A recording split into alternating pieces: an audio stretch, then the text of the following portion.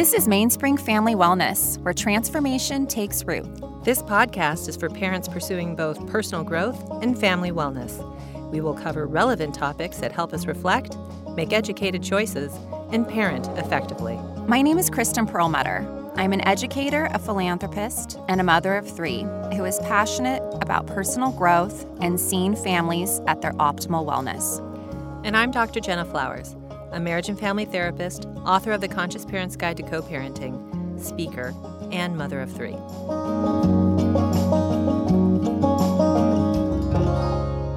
Welcome to Mainspring Family Wellness. We're very excited to be here today with Rachel Peterson and Andrea Martin, who are both local yoga instructors. And we are going to be discussing yoga and our new upcoming classes at Mainspring Family Wellness, our new center that's opening on Monday. We will be offering yoga classes. So thanks for being here. Yes, really welcome. excited to have you both. So happy to be here. So I think it'd be great to start off by hearing a little bit about you guys. So Andrea, do you want to go first?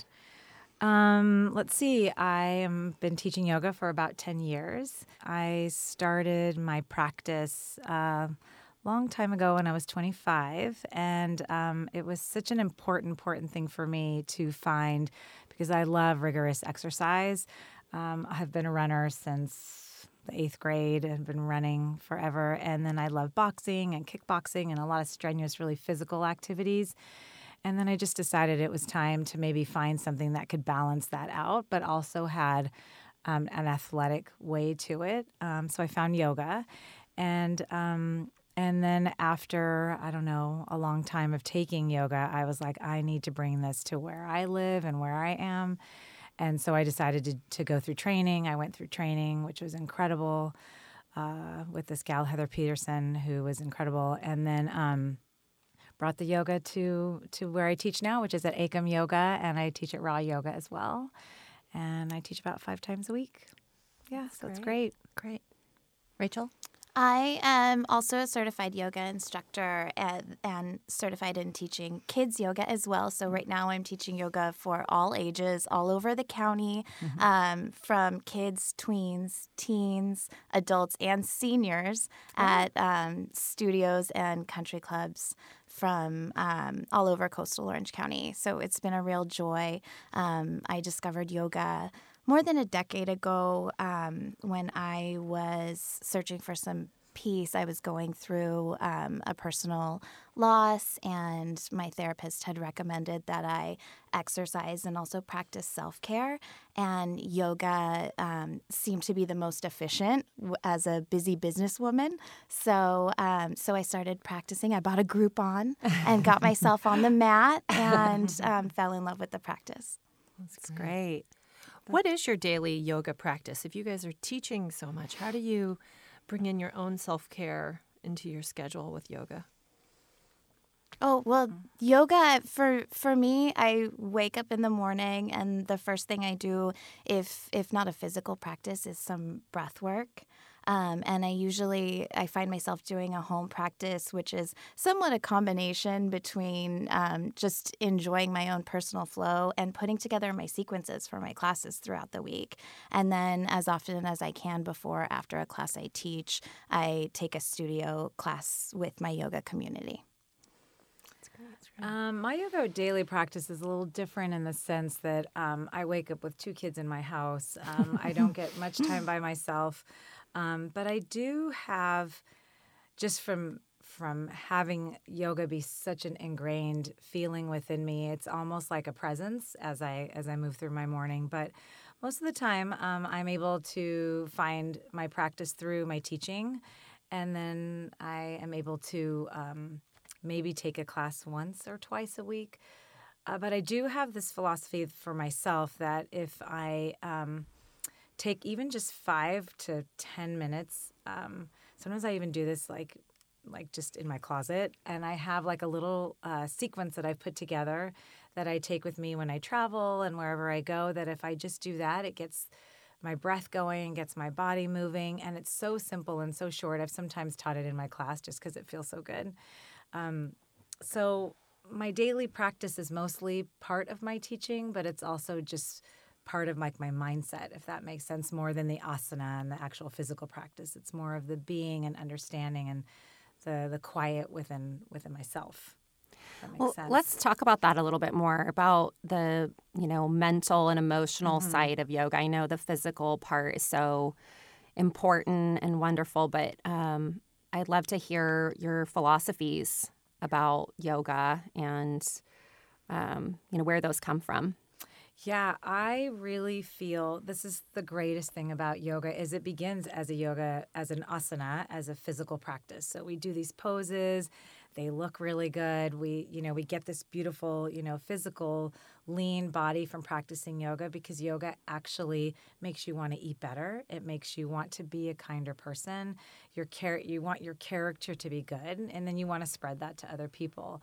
So I feel that the yoga practice starts off as a physical thing, and then it turns into this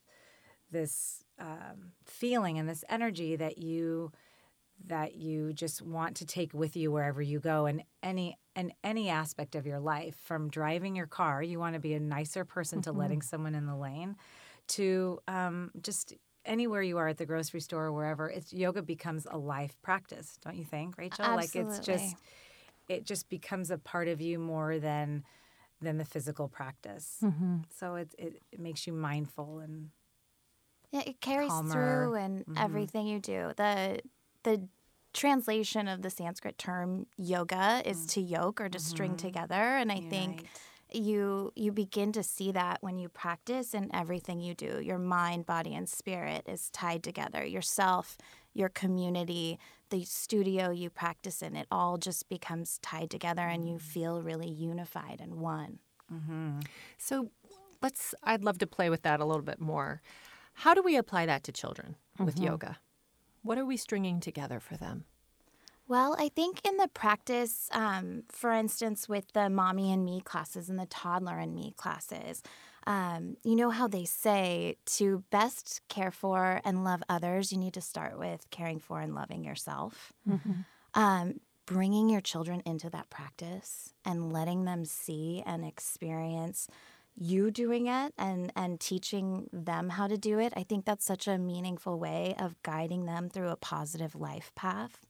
And yoga also for kids and teens, when they're practicing on their own, it helps them, I think, it gives them a set of tools, a utility belt of sorts for dealing with stressors, with school, with pressures from their peers, and also dealing with their parents. Any difficult situation in yoga, just learning to breathe, to slow down, to ground and center, that's going to help any person through any challenge in life. Yeah, that's what I love about yoga, particularly for tweens or teens right now, because we have so much with social media, being on the phone, technology, that is taking people out of their bodies. Yes. Right? And causing so much distraction that I feel like we really need these coping skills to get back into our bodies, to stay more present with ourselves, present with others, within a community. Because when we start looking now at like the mental health report for 2019 from Child Mind Institute, depression is on the rise for teens. People are feeling more connected through phones rather than face-to-face. It's down by 12 to 15% than even like 8 years ago. So we are disconnected. Yeah. And we really need to embody more practices of connection with others, connections with ourselves. And I think yoga really provides that. And that's why at Mainspring, we really want that as a community for teens and tweens and for parents, and to model that to kids. Well, and connection while unplugged. Yeah. Unplugged from social media, from our phones, from our Apple Watches. A moment where none of that noise and static is where we are, where we're on the mat, we're inside ourselves, and we're listening to our bodies and our intuition, and we're disconnected from technology just for any amount of time, I think is a benefit. Yeah. So there's a lot of different types of yoga out there. where do you begin? Where would somebody begin that didn't know anything about yoga? I actually was thinking about this when I had saw the question that you had asked. I feel that there is a lot of opportunity for, I guess, more of an adult.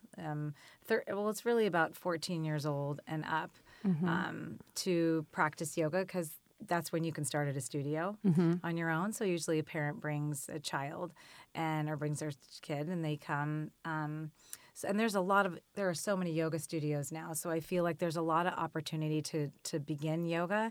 But I truly believe that you should also start like in a basic yoga class, like a class that's going to teach you what the poses are. Because for a tween, and I'll say this just because I did teach last year to a bunch of my son's friends. They were 13, 14. And they were all athletes, and it was great. It was a recurring thing I did every other Wednesday, and I watched them. They all wanted to come back. They loved it, but what they loved was getting on their mat, not doing anything. It wasn't about the tricky pose, I guess. It's just about doing the basics of yoga and understanding their breath, understanding that it's okay to stand on the mat and be on a mat. It's not goofy. Do you know what I mean? Probably also there was no competition. There's no competition. Right. Like they all didn't really know what they were doing, but eventually they kept coming back, and I watched them really get into it. And so I feel like there's somewhere for, let's say, a young person to begin, and then as an adult, there are so many classes and so many, just even at ACOM and at RAW. I mean, there are so many classes all throughout the day available for people to come in and start anew and learn.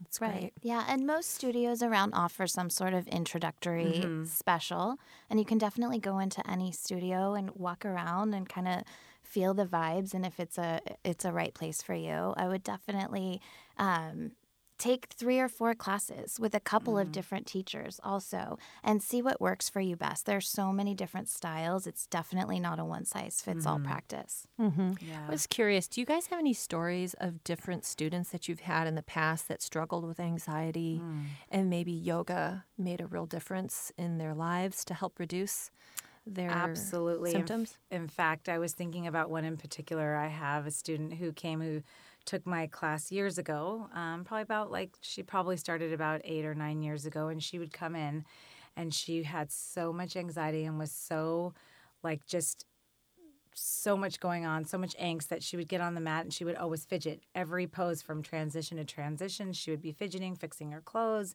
Her face was so stern. And little by little, and this is what yoga does, it's like the lotus flower. It's this flower that's connected, that's got this jewel in the middle that we peel away the layers to get to that center of peace. And little by little, I have watched her peel away those layers, and she now comes into class, was just there yesterday, and is extremely calm, wants the longest Shavasana now. She used to get up and leave at Shavasana or fidget in Shavasana. Yoga just has, this is why doing these types of interviews are hard for me, because it's really hard to explain what happens. I mean, you can say you become calm, you breathe, but it's like this thing that comes over you. You don't have a choice. It just makes you calm, and it makes you want to be calm, and then you carry that off of your mat in the stressful lives we lead outside. I don't know if that makes sense, but she is extremely... I watched her literally one of the calmest people I know now. Yeah. Wow. Yeah, I mean, I think anybody that has a regular yoga practice or has exposure to yoga would agree with the statement that the world would be a much happier place if everybody did yoga. So, the question is, how do we make yoga accessible to everybody? Oh, I think it starts with the individual listening to their bodies and just kind of knowing what works best for them. The practice is made to honor our mind, body, and spirit. So feeling comfortable with starting out with an introductory level class or a restorative class, feeling comfortable using props, blocks, things of that nature, and just knowing that it's a safe space, it's a judgment-free zone, and the whole purpose is going inward. Something that I've always found really incredible about the yoga community is at the studio, you see regulars in the classes at the same times that you take them, and you feel so close and connected to those people. But oftentimes you don't even know their names. Yeah. It's a really amazing thing. So and YouTube has also made yoga accessible for folks who maybe it's cost prohibitive for some. You can definitely find some great introductory classes, or even just learning some of the basic shapes and asanas. Start with downward dog pose and just, work on that for 5 minutes a day. And you'll find what Andrea so beautifully spoke about is it just gives you peace. I would think that if it is cost prohibitive, YouTube would be a great way to start. But as you get more involved in a yoga practice, you would want a community. And then to experience yoga with others would be really, I think, central to a practice, in my opinion. I mean, what are your thoughts, Andrea? Absolutely. That's and I do feel like I was thinking about that too, how YouTube, it's so easy to go on and be able to begin and just get yourself more comfortable with it. But I'll tell you, the amount of soulfulness and goodness you get from being in a room with other energy and other humans, because what happens is when you're in that space together, you really, truly all become one. It doesn't matter what you look like. It doesn't matter your size. It doesn't matter who you are outside that room and what how much money you make or where you live. All of you end up coming into the same safe space of being connected from that deep-rooted place of you that you were born with. And then when we grow up in society, it becomes things become difficult because life comes at us. It's just the way it is. But you learn when you're in a room with a community, with other people who are doing the same thing you are. You realize you're all one and you're all the same, and none of that really matters. So I do feel community is very, very important, but I do love what Rachel was saying, and I feel I've guided a lot of people to start with some sort of YouTube video or just some sort of video, DVD, or now we can just do it online, but it's really important. Yeah. Well, and some people might feel intimidated walking into a yoga class. Yes. So to have some exposure, maybe in the Yes. privacy of your own home initially. But I do feel that I actually get so much energy from the people around me. Yoga, of course, gives you that great energy, but it's also the doing doing yoga, practicing yoga with others. The connection there's nothing like it. So, And I love what Rachel said too, because same as you. I mean, I teach to so many people, and I don't know every single person's name because new people come in, but I feel completely connected. There is always an energy between our eyes. If there's any kind of adjustments going on, there's an energy between touch. And then there's always just a smile or even a hug after, not even knowing that person, but you feel connected. And for a lot of people who walk through this world feeling very lonely and empty, that is a really great tool to find your self-worth. And just to bring that over to kids, this is why it's so important for teenagers to do this practice, because as much as they may think they have their group of friends and they've got the lingo and things are going on inside, they're working it out. So if they can find yoga and this practice of a community without just the social status, not even social media, but just social status. Like it's just you're the same person as the person next to you. It just brings you right back down to feeling grounded. Can we talk about positive body image? Yes. And how yoga helps with that? Yes. Have you ever encountered people that have self-criticisms or doubts, and maybe they don't want to be in workout clothing next to each other? I don't know. I was just hoping maybe we could speak into that a little bit, because I know for tweens, positive body image is really key, to moving through that developmental stage. But what are your thoughts? I definitely have seen, I've definitely experienced that. And And what's quite sad in the society we live in, and honestly, especially in Orange County. I mean, we live in a bubble. I mean, there are a lot of beautiful people here, and we're lucky to be surrounded by a lot of beauty. It also comes with a lot of self-deprecation for a lot of people. So the positive body image is something I think is an internal thing you have to work on. So for me, when I have someone in class who I know is struggling, I am constantly smiling at them, letting them know exactly what they're doing is just right.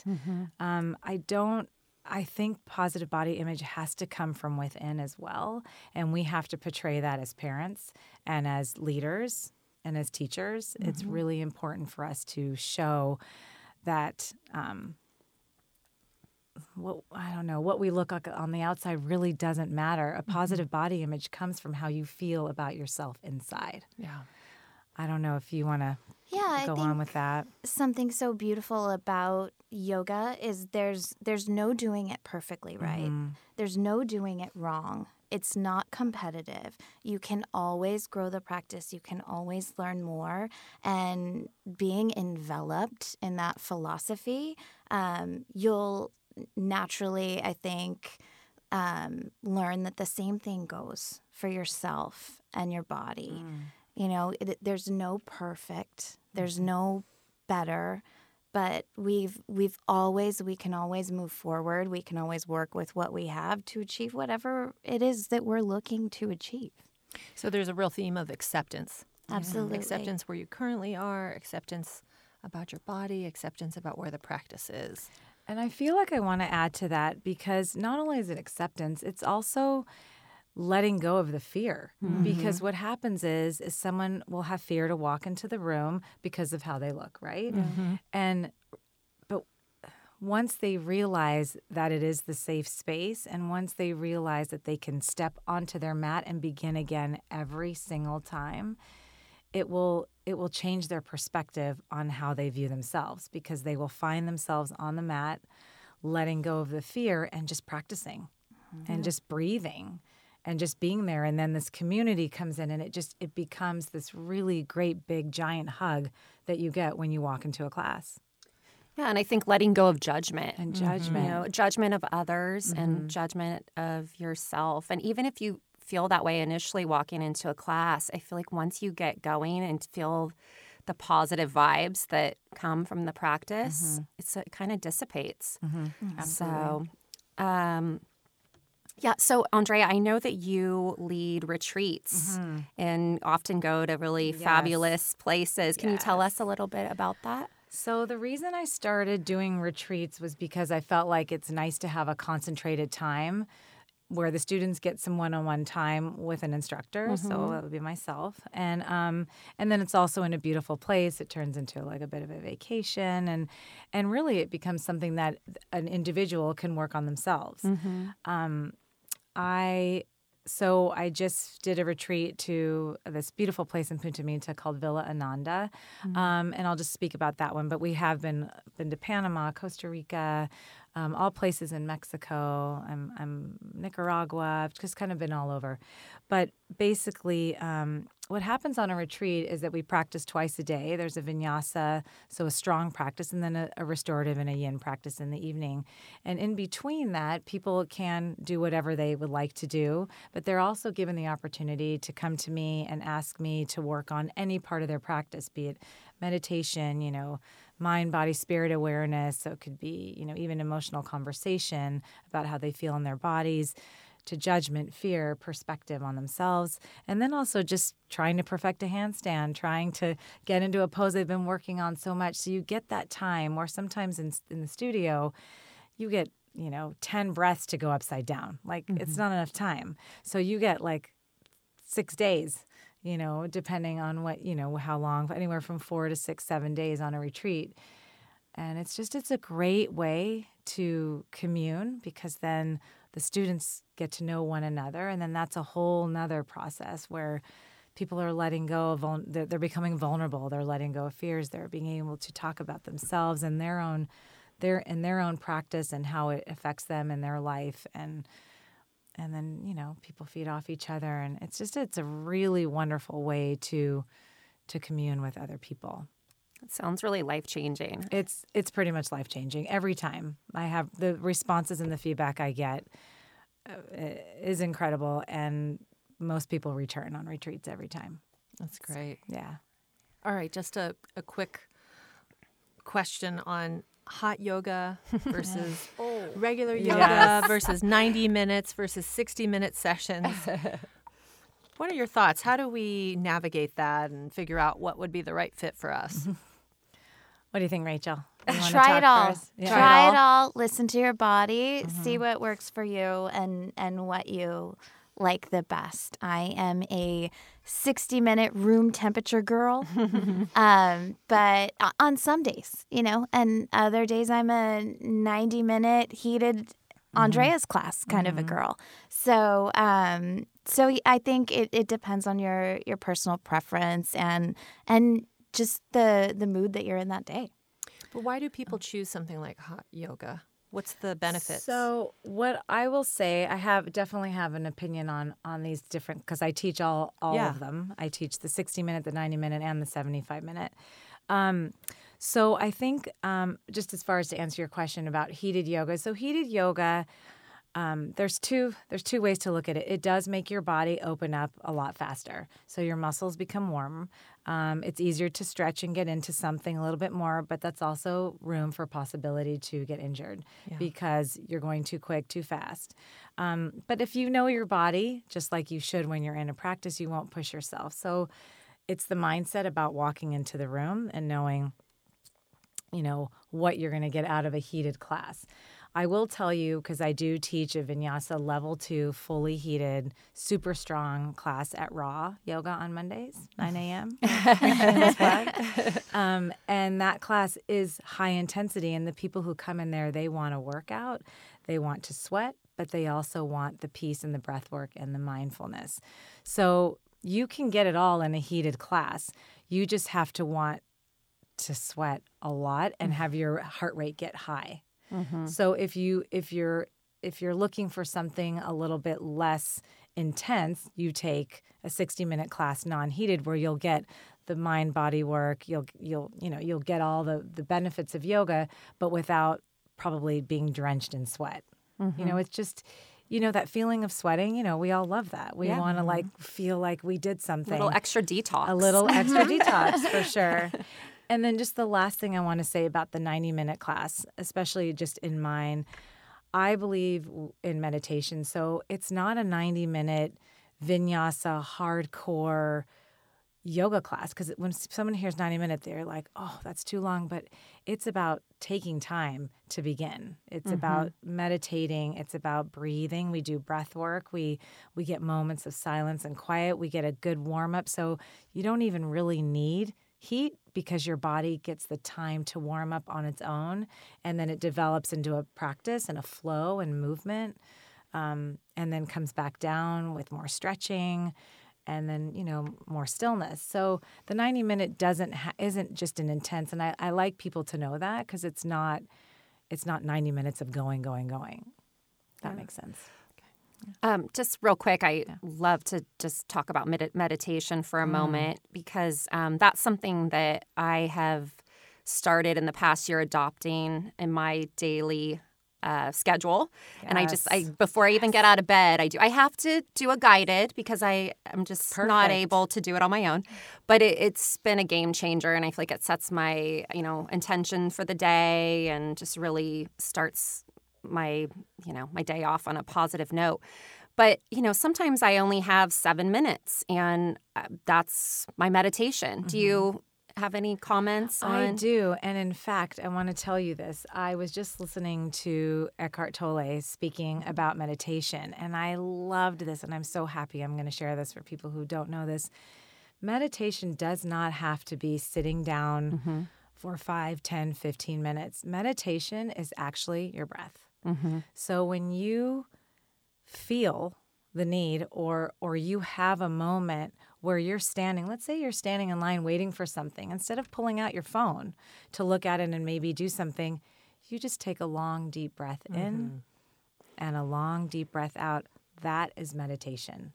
So for those of us who have the time maybe to sit and actually meditate, that's great. But you can get the same benefit of calming your nervous system, bringing, your mind together all in one line, and just by taking a deep breath.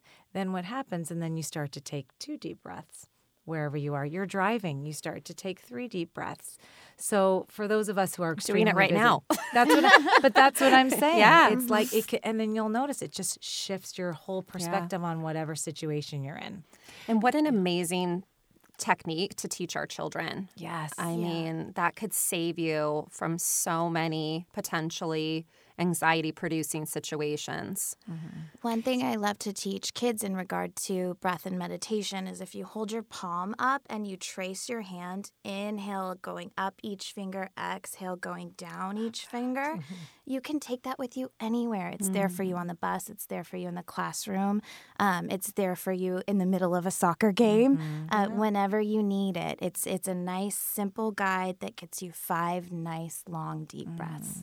That's great. And for children who have a hard time when they get into bed and to go to sleep, this is, I used to do it with my son. We would take 10 deep breaths together, and it was life-changing for him. He would just relax, and it was so easy for him to just calm. Like, not that he wasn't calm, but it was, they're little. They don't understand. They don't want to go to bed. They're feeling so many things, and Yeah, and along those same lines, I've used with my kids those apps that I use for myself. They have kid, appropriate meditations to do at nighttime. That they don't even make it through 10 minutes and they're out. So that's a great thing to share with new parents, especially. And that's why also for Mainspring we're having a anxiety prevention class for tweens as well as for teens, because these are just essential coping skills that all kids need to have. Yes. And life can be stressful. Yes. it can. And How great to have it as part of the utility belt, as you put it, Rachel. Yes, true. Rachel, could you go into a little bit of the descriptions for the classes that you're going to be teaching at Mainspring? Absolutely. I'd be delighted. So we're putting on a 6-week series, teens, tweens. Our 2 separate classes on Tuesday nights, and then we're also offering Toddler and Me and Infant and Me. They're hour-long classes, and they're designed to connect teens and tweens to their mind, body, and spirit. We'll be going through some of Patanjali's Yoga Sutras, and there are different themes for each week. And then with the Infant and Me and Toddler and Me, it'll be connecting parents and their children and bringing them together in a really meaningful way. Yeah. Well, thank you both, Andrea and Rachel, for being here with us at Mainspring Family Wellness and our podcast. It's been a pleasure to have you here today. We want to thank Dan Ballard at Gold Pacific Studios for hosting us today as well. Thank you, Dan. Thank you for listening, and we'll see you shortly.